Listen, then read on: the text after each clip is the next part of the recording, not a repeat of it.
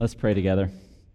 God, we thank you so much for this morning and the opportunities that you give us just to be in your presence, to be with you, and to be with other believers. God, I pray that you will be in this place, that you will speak to us and that we will hear you, that you will convict us and challenge us and comfort us and help us, transform us. It's in Jesus' name we pray. Amen. Well, back in the 70s, there was allegedly a U.S. government Peace Corps document that was giving instructions for those who were headed to the Amazon jungle to work in the Amazon. And part of this document was instructions on what to do in case you were being attacked by an anaconda. And so those are important skills to have if you're in the Amazon, to know how to deal with an attack from an anaconda. For those of you who don't know, I'm sparing you a picture, but those are like the largest snakes there are by weight and the second longest snakes there are. So they're these enormous snakes that attack. And so these are the instructions. This may save your life one day, so pay attention. These are the instructions on what to do if attacked by an anaconda. If you're attacked by an anaconda, do not run. The snake is faster than you are. So that's one. Number 2, lie flat on the ground. Put your arms tight against your sides, your legs tight against one another. Step 3, tuck in your chin. Step 4, the snake will come and begin to nudge and climb over your body. 5, do not panic. 6, after the snake has examined you, it will begin to swallow you from the feet end, always from the feet end. Somehow they were able to guarantee this. Permit the snake to swallow your feet and ankles. Again, do not panic. Number 7, the snake will now begin to suck your legs into its body. You must lie perfectly still. This will take a long time. Number 8, when the snake has reached your knees, slowly and with as little movement as possible, remember, not panicking, as little movement as possible, reach down, take your knife, and very gently slide it into the side of the snake's mouth, between the edge of its mouth and your leg, then suddenly rip upward, severing the snake's head. Okay? Step 9, be sure you have a knife. Step 10, be sure the knife is sharp. So if you've already been Googling this, you've probably found that this is most likely not a true story. It's presented as true on the internet, but you can believe everything that the internet says. But I couldn't resist sharing it as instructions for how to survive an anaconda attack, because steps 9 and 10 are really the most important. It doesn't matter what happened up to that point. If you don't have the knife and the knife is not sharp, then it really doesn't matter, right? And so have a knife with you if you're going to be in the Amazon, please. But the same goes for us. We get into situations where we are under attack and we don't have our knife with us. Paul calls it the sword of the Spirit, and it's our Bible. That we have the Bible, and that is our weapon. That is our defense against the attacks. And so it doesn't really matter what number 1 through 8 is. If you don't have your sword with you, and your sword is not sharpened, then you're really not going to be able to survive that attack. And so today we're talking about the Bible. We're talking about Bible study, using the Bible and using it as a defense for us. We're in this series where we're looking at what it means to be like Jesus. And so for the first several weeks, for the first 12 weeks, we talked about our core beliefs of what we believe, what we think, to think like Jesus. And if we're able to think like Jesus, then we have certain practices that we put into place to start to act like Jesus. We've talked about worship. We've talked about prayer, and now we talk about Bible study as ways to act like Jesus. Back in February, we talked about the core belief, and we asked this question: how can I know God and His will for my life? How do I know God and His will for my life? And we talked about how the Bible is used, and we can know with confidence that God is speaking to us through His Word. God communicates to us through His Word. And it is through that communication that we learn and that we grow and we find direction for our lives. We find God's will for our life. We have practical questions that come up, practical questions about our lives, and we can turn to the Bible for God's Word and for His wisdom and His answers. We have questions about what we believe, and our faith gets rocky, and we can turn to God's Word to strengthen our faith. We have difficulties that come into our life, and we can turn to God's Word for encouragement and for hope. God's Word speaks to us, and we turn to our Bible to hear from God. And so our core belief that we talked about in February is, I believe the Bible is the inspired Word of God that guides my beliefs and my actions. And so what we believe impacts our behavior, right? What we really believe about God and what we really believe about the Bible impacts our day-to-day choices and our actions that we take. And then we have these core practices that help us sharpen those tools. And so what practices help us to engage and relate to the Bible, as it relates to the Bible? The Hebrews writer says this, "For the Word of God is alive and active. It's sharper than any double-edged sword or knife. It penetrates even to dividing soul and spirit, joints and marrow. It judges the thoughts and the attitudes of the heart." Do you know where the gap is between your soul and your spirit? Where is that place? How small is that place? Where is the intersection between our joints and our marrow? Can we find that?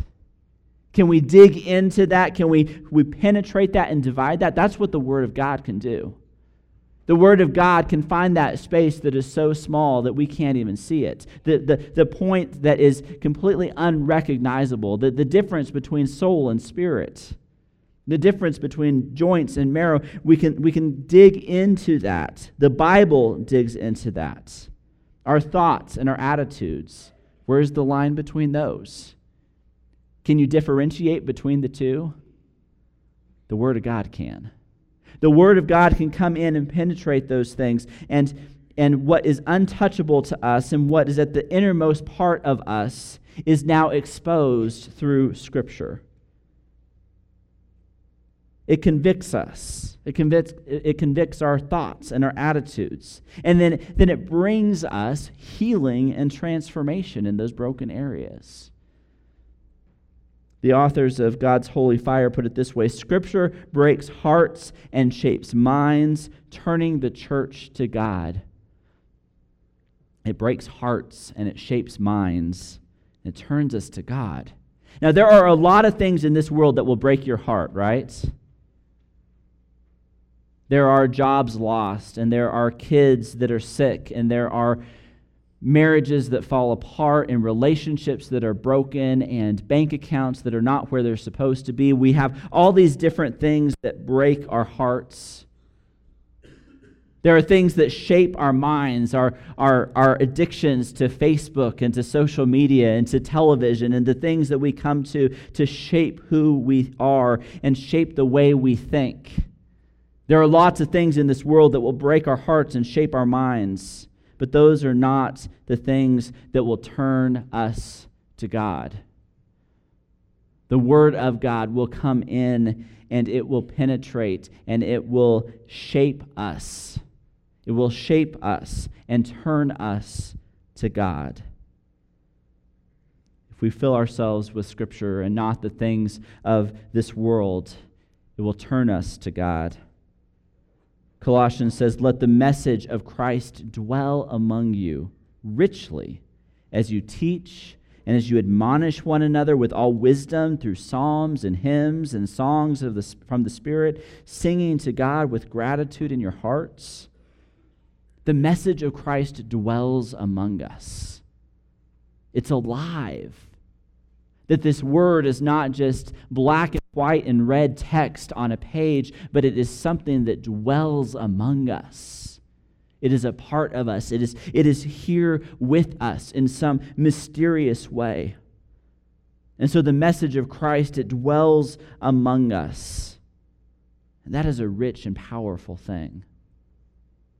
Randy Frazee says the ancient stories and words are alive and active and totally capable of leading us along the right path. But like a trustworthy map, we must use it for it to be effective. Making Bible study a key practice can help us get to where God wants to take us. And so our key idea for today is I study the Bible to know God and His truth and to find direction for my life. That it's a map for this journey that we're on, but if we choose not to pick up the map, if we choose not to engage with it and not to discover the riches that are within the covers of that book, if we're not diving into the Word of God, then it's not going to do us any good. It's not going to provide us the direction that we need or the direction that we long for.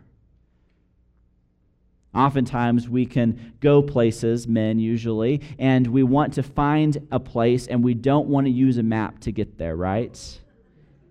And most of the times that works out okay. Until it doesn't, and then it comes to haunt you forever, right? And so we go to a place thinking that we can get there without any kind of guidance, without any kind of direction. We don't look at the map. And the Word of God is there for us to find direction for our lives. We discover who God is and the direction that He wants for us through His Word. Paul reminds Timothy, do your best to present yourself to God as one approved, a worker who does not need to be ashamed and who correctly handles the word of truth. There's a couple things there. Not ashamed is one part of it. That we're not ashamed of the Word of God. That we are bold in knowing that the Word of God is what is going to define our purpose and define our direction and define our lives. But also correctly handles the word of truth, which implies that you can incorrectly handle the truth. You can incorrectly handle the Word of God, right? We see that happen in lots of places. The worker needs to be confident in the Word of God and not ashamed in what it is. And we don't need to mishandle the Word of God. To know if you're handling or mishandling the Word of God starts with answering this question.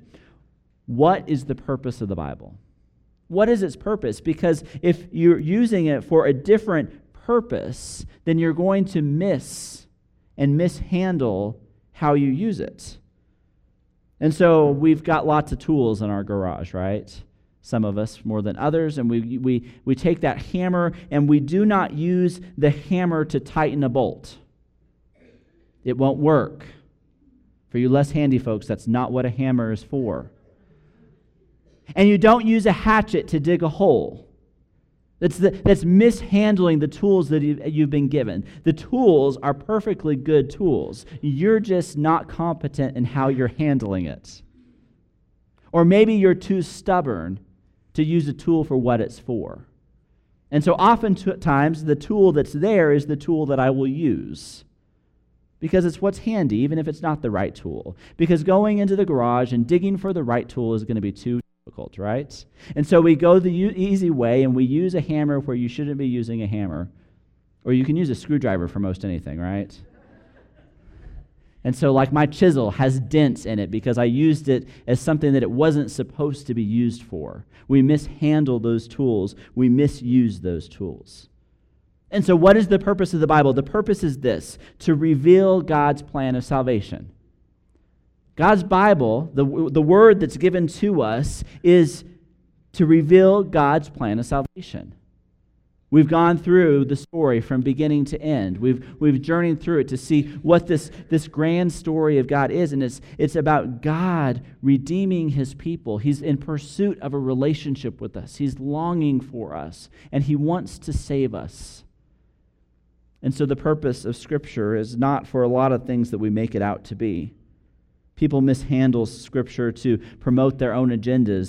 They use it to promote capitalism, or they use it to promote socialism, or they use it to promote pre-existing prejudices. There's a lot of ways that we can use Scripture in the wrong way. That's not what it was designed to do. That's not why it was given to us. We're not given Scripture to define a political party. That's not why Scripture exists. Scripture exists to show us God's plan for us. The Bible is given to us for that purpose alone. In John chapter 20, but these are written that you may believe that Jesus is the Messiah, the Son of God, and that by believing you may have life in His name. So this is written down so that you may believe. That you may know Jesus, that you may know God's plan for you, His plan of salvation for us. These words are written so that we can believe and so that we can have life. And the Word of God is life-giving. It's not a burden. It's not a beating. It gives us life, and it reveals His plan for us. And so we ask the question, what on earth am I doing here? And the Bible works at answering that question. We ask this question of, why am I here? How did I get here? What is my purpose? I'm looking around, and is this really what I signed up for? This world that's around us with the brokenness and the darkness and the frustration and the things that are not going like God designed them to go, we look at those things and we say, why am I here? Is this what I'm supposed to be doing?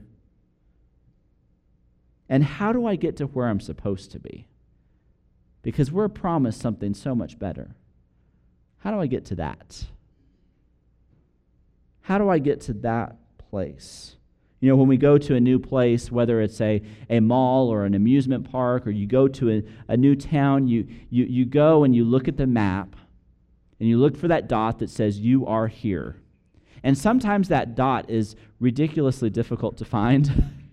Like, the dot should be easy, but the map is all oriented wrong. So you have to kind of backtrack and say, okay, I came in on this street, and I went in on this entrance, and I parked here, and I came in here, and okay, that's where the dot is that says this is where I am. And now I can figure out where my surroundings are and how I get to the place that I want to go. And so we ask this question, where am I at, and how do I get to the place that I want to go? How do I get to where I'm supposed to be? And now there's a lot of different ways to answer that. We can turn to the Bible, but others turn to a lot of different things. There are those who say that there are no answers to be found, that there's just kind of a mystery that you have to deal with, and this is more of an agnostic view. That says there really is no answer. Or others say that there is no God that can answer this question for us, and that becomes the atheist view. Or others say that there's all kinds of valid answers, and we can each have our own, and we can pick and choose the things that we want, and that's more of a syncretism. And so we have these different ways of trying to answer this question of, why am I here, and how do I get to where I'm supposed to be? But as followers of Jesus, we answer those questions not by culture around us, not by a political election, not by TV, not by Hollywood, not by media, not by social media. We answer those questions through the Word of God. Why am I here? And how do I get to where I'm supposed to be? We look through the story of God, and we find an incredible story unveiling for us. We look through the stories of great heroes of faith. We look at the prophets who spoke with boldness. We see the encouraging and the challenging words of poetry. We see the great mysteries of Daniel and Revelation, and we look at all of that. The Bible is rich to communicate to us why we're here and how we get to where we're going. So the Bible reveals to us God's plan. That is the purpose of it. And if you're approaching Scripture for anything else other than that, then you may be mishandling what the Word of God is supposed to be doing in your life.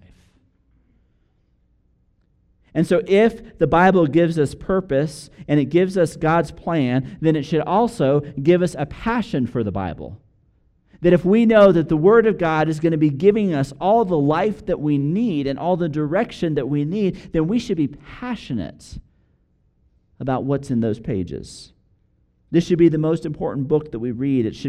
We should open the pages with a great energy and a great passion, and also with great reverence, knowing that it is God who is speaking to us. As the psalmist describes it, "Has not my hand made all these things? And so they came into being, declares the Lord. These are the ones I look on with favor, those who are humble and contrite in spirit, and who tremble at my word." And so people who come with humility, people come with brokenness and repentance, and come trembling, knowing that God is speaking to us. And so we approach God, we approach the Word of God with these things. When the Israelites were in exile, they had lost the Scriptures and they had fallen away. They were taken off into another land, and they're there in exile for a long time. And they come back, and they're allowed to go back into their lands. And they're allowed to rediscover the Word of God that had been lost for them. Here's Nehemiah 8, verse 1. Actually picking up in the end of chapter 7. "When the 7th month came, the Israelites had settled into their town, so they came back. All the people came together as one in the square before the water gate. They told Ezra, the teacher of the law, to bring out the book of the law of Moses, which the Lord had commanded for Israel. So on the first day of the 7th month, Ezra the priest brought the law before the assembly, which was made up of men and women and all who were able to understand. He read it aloud from daybreak till noon, as he faced the square before the water gate in the presence of the men, women, and others who could understand. And all the people listened attentively to the book of the law." Now imagine if you were in a place where you have lost the Bible and it's been gone for generations. What would that do to your faith? How would that define you? How would you know what God's purposes were for you? And then imagine coming in and rediscovering the Word of God fresh again. You had some childhood stories that told you about it, but you haven't seen the Word of God in your entire life. How would you approach Scripture in that? To say, here is the Word of God, new and fresh for you again. All your preconceived notions, all the assumptions that you've made, the things that you've skipped over the years because you didn't like what it said. Here it is, new and fresh. This is the situation they're in. Jump down to verse 9. "Then Nehemiah the governor, Ezra the priest and teacher of the law, and the Levites who were instructing the people said to them all, 'This day is holy to the Lord your God. Do not mourn or weep.' For all the people had been weeping as they listened to the words of the law." So they hear these words of the law and they're weeping because they're hearing these words for the first time.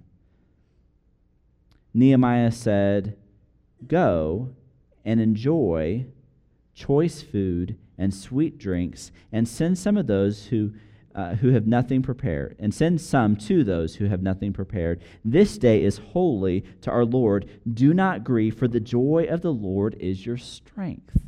And so instead of grieving, they're beating themselves up because they're reading through the law for the first time, and they realize that they are messing up, right? That things are not going the way that God had designed them to go. And so they're beating themselves up. And Nehemiah says, no, go and enjoy this. Celebrate this. This is a celebration to be had because God is speaking to you. And so don't be discouraged. Don't beat yourself up. Prepare a party and celebrate.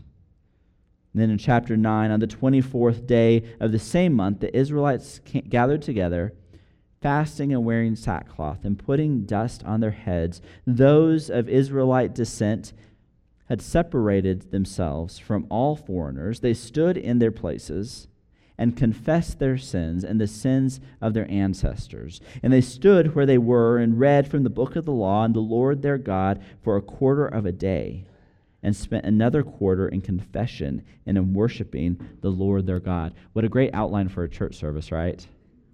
Like, we're going to spend a quarter of a day reading the Word of God, and then we're going to spend a quarter of a day confessing, and then a quarter of the day worshiping.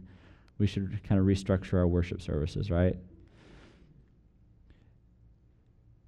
But they encounter the Word of God for the first time, and they're convicted, and they say, no, celebrate that. But after you celebrate, this is where the hard work begins of confessing and making things right, of the things that God is speaking to you about. And so as we approach Scripture, we celebrate Scripture as the Word of God, but it is something that penetrates between the soul and the spirit and gets into those places and convicts us. There's a similar story that occurs in 2 Kings where King Josiah, who's a good king, he's been leading and leading well apparently, but without the Word of God. Somehow he didn't have the book of the law, and so he sends priests into the temple, and I imagine it's like when I got here and I sent Jamie and Patty into the back rooms to clean out the closets, and we discovered all of these great things, like pictures from TCC of decades ago, and we discover these things. Well, they go into the temple, and they discover the book of the law. And they're like, wow, this looks like something important. We should dust it off and read it, right? So let's dust this off and read it, and it's a little convicting, right? Because they have not been obedient to the Word of God.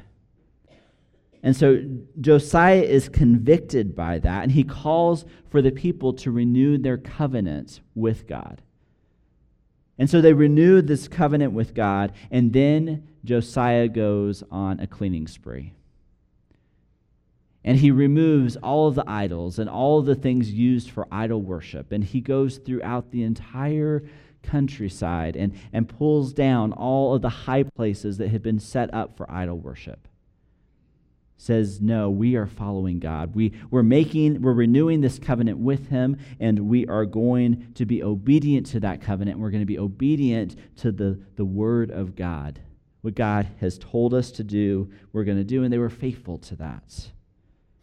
And then they celebrate the Passover. And this is what it says in 2 Kings 23, verse 21. The king gave this order to all the people: celebrate the Passover to the Lord your God, as it is written in this book of the covenant. Neither in the days of the judges who led Israel, nor in the days of the kings of Israel and the kings of Judah had any such Passover been observed. But in the 18th year of King Josiah, the Passover was celebrated to the Lord in Jerusalem. And so there is this annual event, the Passover, and it's celebrated year after year after year until they stop celebrating it and they lose the book of the law, and they're not doing it anymore. And then they rediscover this and recommit themselves to following God, and then they celebrate the Passover like it's never been celebrated before. And so similar to us, we come and we celebrate communion every single week, and it's a weekly thing. But what if you were to approach the table of communion and say, I am renewing my covenants, and I'm going to celebrate communion like I have never celebrated it before? Because I see this is what God is calling me to do. Things can erode away over time. Things become comfortable over time, and things lose their impact over time. We get too routine with things, and maybe we've lost in some way the Word of God. And so we need to come back to the Word of God and say, this is God's promise to me. This is God's plan for me. discovering Scripture as God's Word demands some sort of response. And so how high of a place do you have of Scripture in your life? What role does Scripture play in your practices, in your routines, in your day-to-day life? Again, in 2 Timothy, do your best to present yourself to God as one approved, a worker who does not need to be ashamed and who correctly handles the truth. Do your best. Do your absolute best. Not something that's further down on your list, something that you kind of think about, something that you marginally engage in, but do your best. Think about how you apply yourself at work, or how you apply yourself at school, or how you apply yourself in the home, or in your hobbies, or in your sports. Those are not your best things. He says, do your best to present yourself to God. Do not be ashamed. Correctly handle the word of truth. And so that is a person of the book. And so what I want us to do is I want to issue a challenge. This is for myself, and this is a challenge for all of you. And I want us to spend the next 90 days together reading through the entire Bible. Now, this is not an easy task. This is about 14 or 15 chapters a day. It's not a light reading schedule where you read a few verses and then move on. But I think now is a time for us to do it. One, because we typically start things like this in January, and then by January 3rd, we forget about it. Maybe you get to February when you hit Leviticus or something like that. And so many of you, if you started a reading plan in January, you probably have fallen off the wagon by now. Some of you are still on it, and that's great. But many of us have fallen off of that. And so starting in the spring, I think, is a good time. Another thing is, it will have us conclude the first week of August. So it's spending these summer months digging into the Word of God, and this will end on August 7th, will be 90 days. And on August 8th, Patrick is going to be starting a series on heaven and hell, and you will have just read all of the Bible to be able to hear what he has to say through that series in August about what the Bible is really telling us about God's plan for salvation. And so you'll come to that more prepared than you've come to any sermon.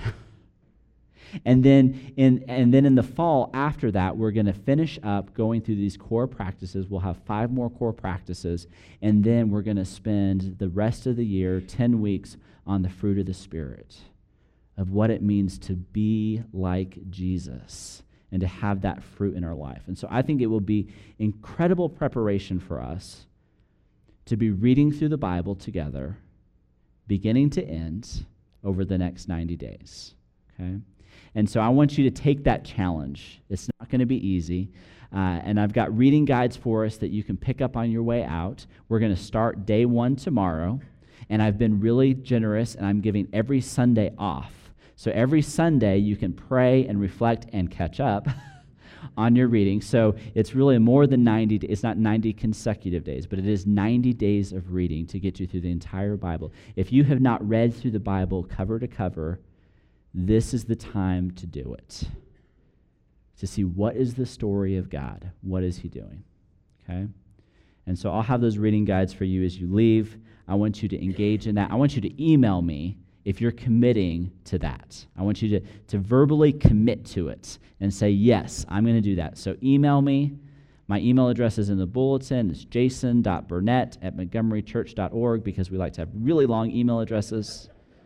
It's hard to do anything with the word Montgomery that's not short. So jason.burnett@montgomerychurch.org. Email me and say you're in on this. Okay? It is a challenge. It's not something to take lightly. But it will be incredibly life-giving. And so as you think about that 90-day challenge, here's some practical things for your time in the Word. Set aside some specific time for this to happen. put it on your calendar, it's booked, and you can say that you already have a commitment at that time. When somebody calls to schedule something, you can say, let me check my calendar. No, I already have an appointment at that time. Okay, so set aside a time that works for you, whether it's morning or evening or sometime during the day, but set something on your schedule and dedicate that to God. Dedicate that to time in the Word and time in prayer. But then you also need to be reading the Bible carefully. Okay? Read the Bible carefully because there's a lot there. Max Lucado says it this way: the Bible is less a newspaper to be skimmed as a mind to be queried. So it's not a newspaper to skim through. So I have a newspaper app, and I read the newspaper by swiping from article to article, and I kind of get a gist of what's going on, and maybe I'll read a little bit more of an article, but I'm not really digging into each of those articles. That's not how we read the Bible. So read it carefully. It's a mind to go in and dig in and to query and pull something out of and say, God, what are you saying to me today? But we also want to be reading the Bible prayerfully, asking God, what are you saying to me? What are you saying to me as I read through this? And what am I going to do about it? Pray through that as you come to Scripture. And he's going to help us. In John chapter 14, it says, but the advocate, the Holy Spirit, whom the Father will send in my name, will teach you all things and will remind you of everything I have said to you. So we invite the Holy Spirit to be reading the Bible with us. And the Spirit will remind us and speak to us and teach us the things that we don't understand. And so we prayerfully ask that God would speak to us as we read through Scripture. And then in Matthew 7, it says, ask and it will be given to you. Seek and you will find. Knock and the door will be opened to you. For everyone who asks receives. The one who seeks finds. And to the one who knocks, the door will be opened. Ask. Ask that God will speak to you through the Word of God. And then in Proverbs 2, and if you look for it as for silver, and search for it as for hidden treasure, then you will understand the fear of the Lord and find the knowledge of God. It's a treasure to be sought after. We seek the treasure of God through His Word. Let's be standing together. So the question is, how do we know God, and how do we know God's plans for us? And this is our key principle for today. I study the Bible to know God and His truth and to find direction for my life. And so we go to the Bible and we seek His truth, and we seek His understanding, and we seek His direction. And so I want to encourage you to seek and to find what God has for you.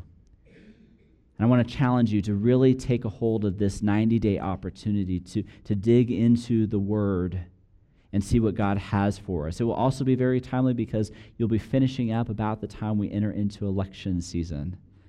And so make it real relevant. See what God has to say about your political party. Honestly, for all of us. And so we look into the Word of God. Spend the next 90 days digging in a way that you have not dug before and engage in that process with us. We're going to spend some time in prayer, and this is a time for us to pray with one another and for one another. We're going to have shepherds down front, and if you want to pray with one of them, you can come forward. If you have not stepped into a relationship with Jesus and you need to step into that relationship and commit to that relationship through baptism today, we would love to be a part of that process with you this morning. This is an opportunity for us to go across the aisles and pray with friends, pray with small groups, pray as families. This is a time for us to encourage one another, lift one another up through prayer. Let's pray together. God, we thank you so much for this time. We thank you for your word and how it speaks to us in such incredible ways. God, I pray that you will challenge us today as we seek you. And we ask the question, what on earth am I here for? God, answer those questions for us. Show us what you want for us. It's in Jesus' name we pray. Amen.